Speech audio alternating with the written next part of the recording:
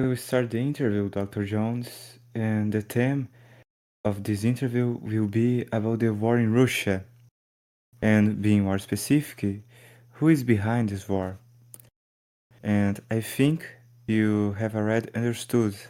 Okay. Uh, we're talking now about the war in Russia. How did this come about?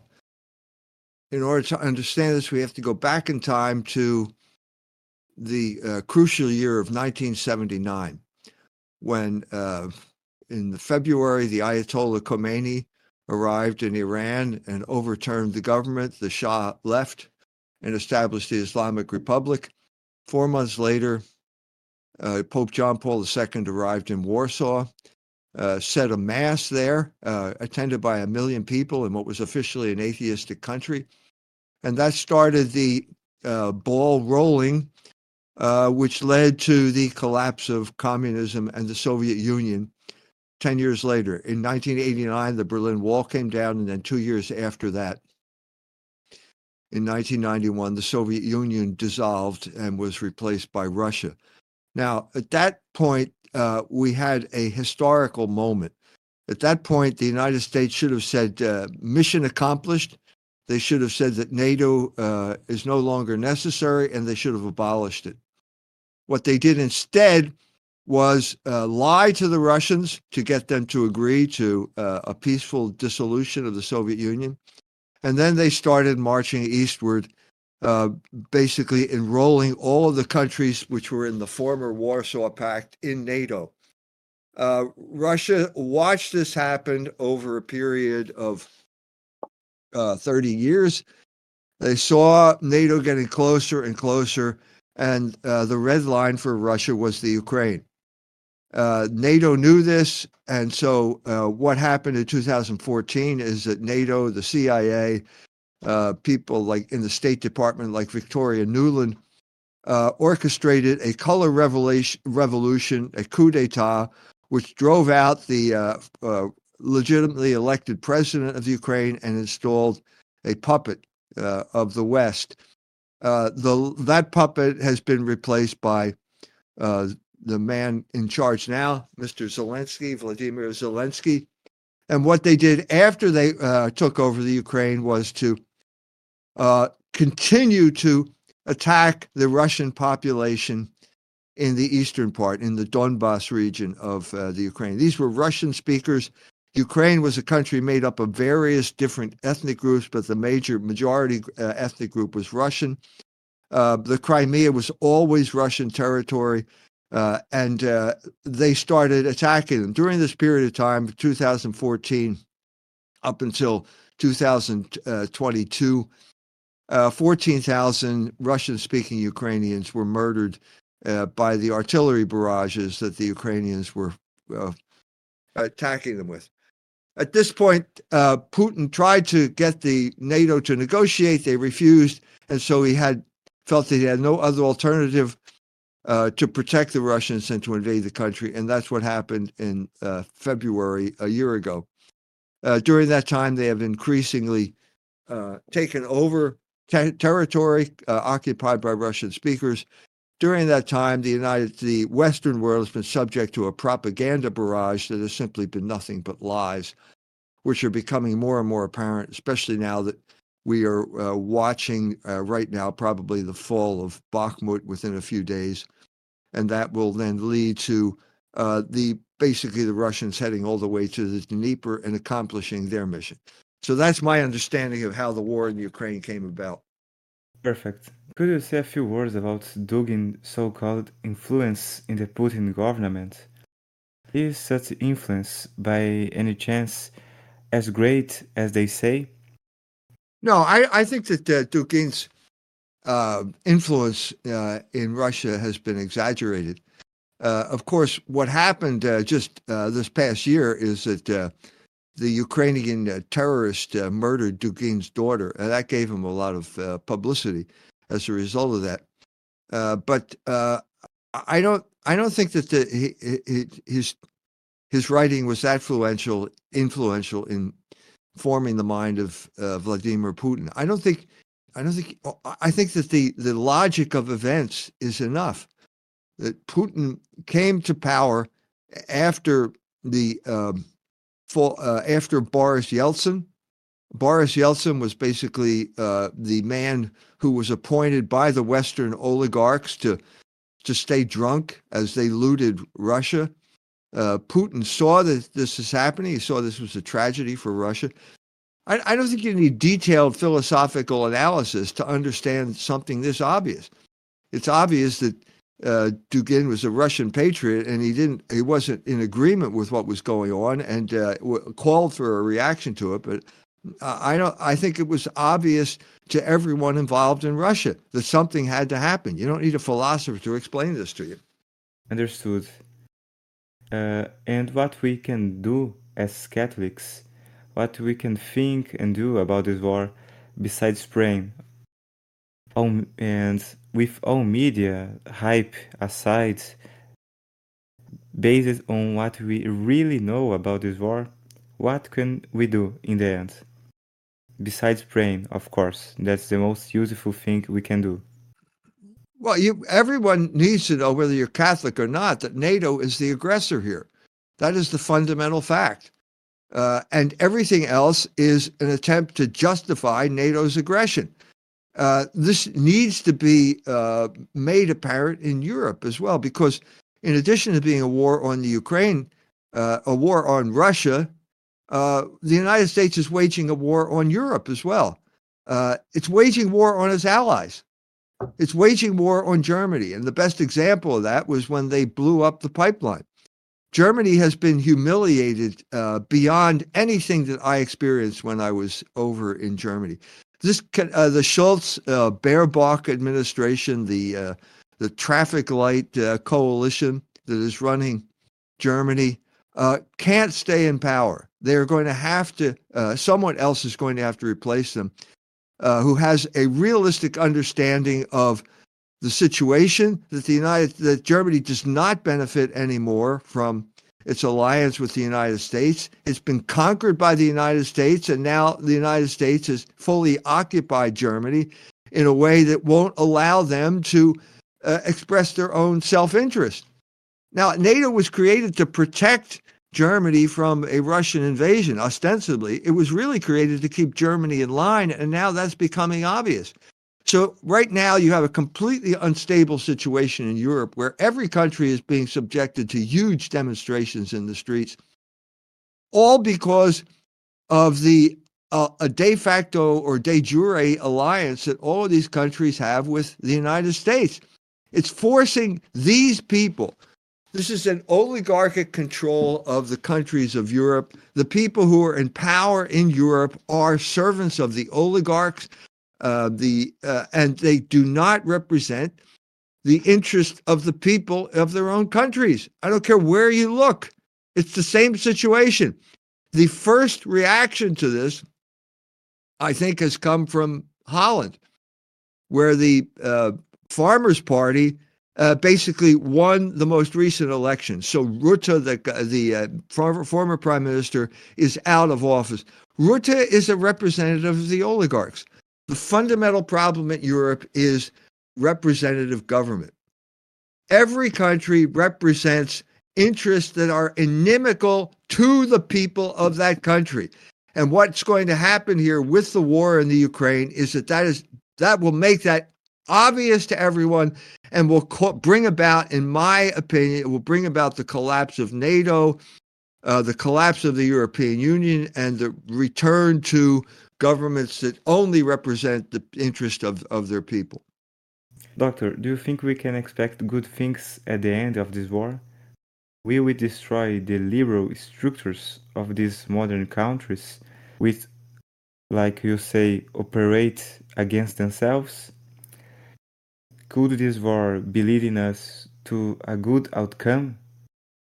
I don't know, and that's why I'm asking you.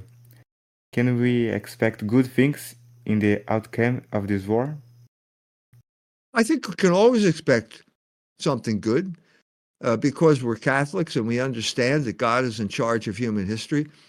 God wanted a certain outcome, I think, in 1979, but he's not going to coerce free will. And but God understands that the wicked will pursue their interest. The wicked and the powerful will pursue their interest. But He allows them to bring about His plan by allowing them to, by turning those wicked interests into good. And so you have to have that clarity when you understand it. Hegel called it the cunning of reason. The Biden government, as we know, and that's what I want to say here, is a fifth column government, a suicide government. He was only put on this charge to destroy the United States by his own weakness, old age, and being almost senile. He competing with Putin is a political suicide, and with Kamala being his deputy, a woman who was only elected for being a feminist and other things exist, etc. Meanwhile, on the other hand, Putin is a former KGB agent with more than 35 years of service. Can we expect, by any chance, that so in the going on of the war, can we expect by any chance that she will replace him at the end of this war and initiate the final defeat of the United States? And my second question is, isn't that part of their plan in the end? Because as we see in the 2030 agenda, its first objective is the creation of nations united to the United Nations, in contrast to the United States as a world power. Is all those things going on part of their plan? Isn't they part of their plan in the end? No, no, it's not their plan. I'm saying God has a plan, and God will bring about His plan no matter what wicked men do.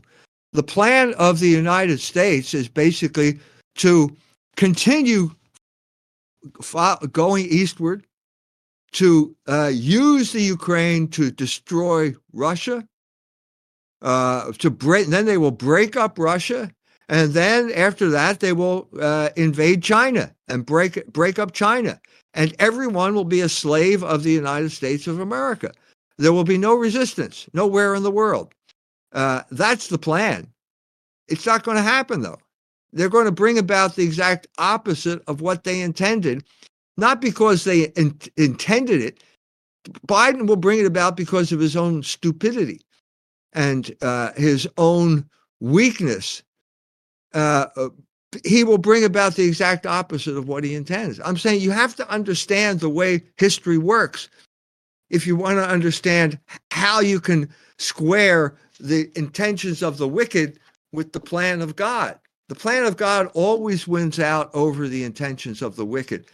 And sometimes it doesn't seem that way, but when the prophet Habakkuk says, the word goes out and it will come back fulfilled.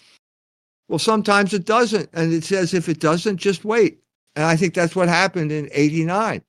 The plan had been completed. This was a revolution against materialism, both on the part of Iran and on the part of Poland. And then it got hijacked by wicked men. The Russians are going to win this war. And what has happened is that all of the things that were supposed to weaken Russia are now weakening the nations in the West. The sanctions that were supposed to weaken Russia have strengthened Russia. Blowing up the pipeline didn't hurt Russia, it hurt Germany. The sanctions have hurt the United States. All of the spending on war has created inflation. The Fed, our national bank, decided to cut inflation by raising interest rates, and that brought about the collapse of these banks. So everything that the United States is doing is failing. And I'm saying it's failing because it's not part of God's plan. And what do you think it will be the future of Europe with Russia winning this war? Russia will win the war. This will discredit NATO. At this point, a new government will come to power in Germany that will want to make peace with Russia and reconnect the pipeline. At that point, every other country in Europe will see that the only future is to break with NATO and reestablish their own ethnic identity and throw the oligarchic party out and put a nativist party in power. That's exactly what happened in Holland. Because the oligarchs in charge there, the Mark Rutte administration, overplayed its hand by trying to steal 3,000 farms in the name of global warming or preventing global warming. I think that's the sign that the tide is turning. What just happened in Holland. And what about, Doctor, the future of the United States? Will the United States be put in the trash bin, so to say? Like, are the world nations going to simply discard the United States from the game? So what's going to happen to them with the outcome of this war? You have to distinguish between the United States and the American empire. I think that what's going to happen is that when NATO loses the war with Russia, there will have to be a change in attitude, and it will have to be reflected in the government. And we're going to have to go back to the principles which we never should have left in the first place, which is the principles of America first, where we'll go back to being a manufacturing country. We will prioritize manufacturing over finance. NATO will cease to exist. That's the main vehicle whereby the United States projects power across the world. That will stop, and we'll have to reach a kind of modus vivendi with the fact that Russia and China now control the Eurasian landmass. So we're going to have to, retrench, go back to what we never should have left in the first place, which is America first. And my last question, Doctor, if I may ask and you can answer me, is what is going to be the future of our country, Brazil, with the outcome and the results of this war and all those conflicts in the world? That we have Lula supporting Biden in the government, so what can we expect in the ending of all this confusion in our part?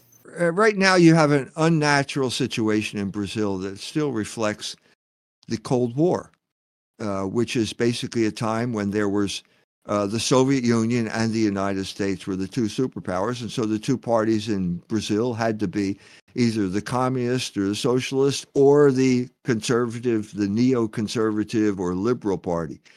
Once we realize that this is not does not correspond to the world as it exists, the Brazil will be strengthened by joining with the other BRICS nations. Brazil has already positioned itself from a foreign power point of view, policy point of view, with the alliance with Russia, India, China. That's going to be the emerging power. They will probably come up with a currency of their own. And so Brazil will be independent of the United States because the entire world will be independent of the dollar as the world's reserve currency. So Brazil is in a strong position, but it's got to break away from this constant pendulum swing from, communism to conservatism or, capitalism and back again. There's a middle way, and it represents the beliefs of the Brazilian people because they're Catholic. Catholics are the majority in that country. There is a Catholic alternative to both communism and capitalism as practiced today, and the Brazilians don't know what it is.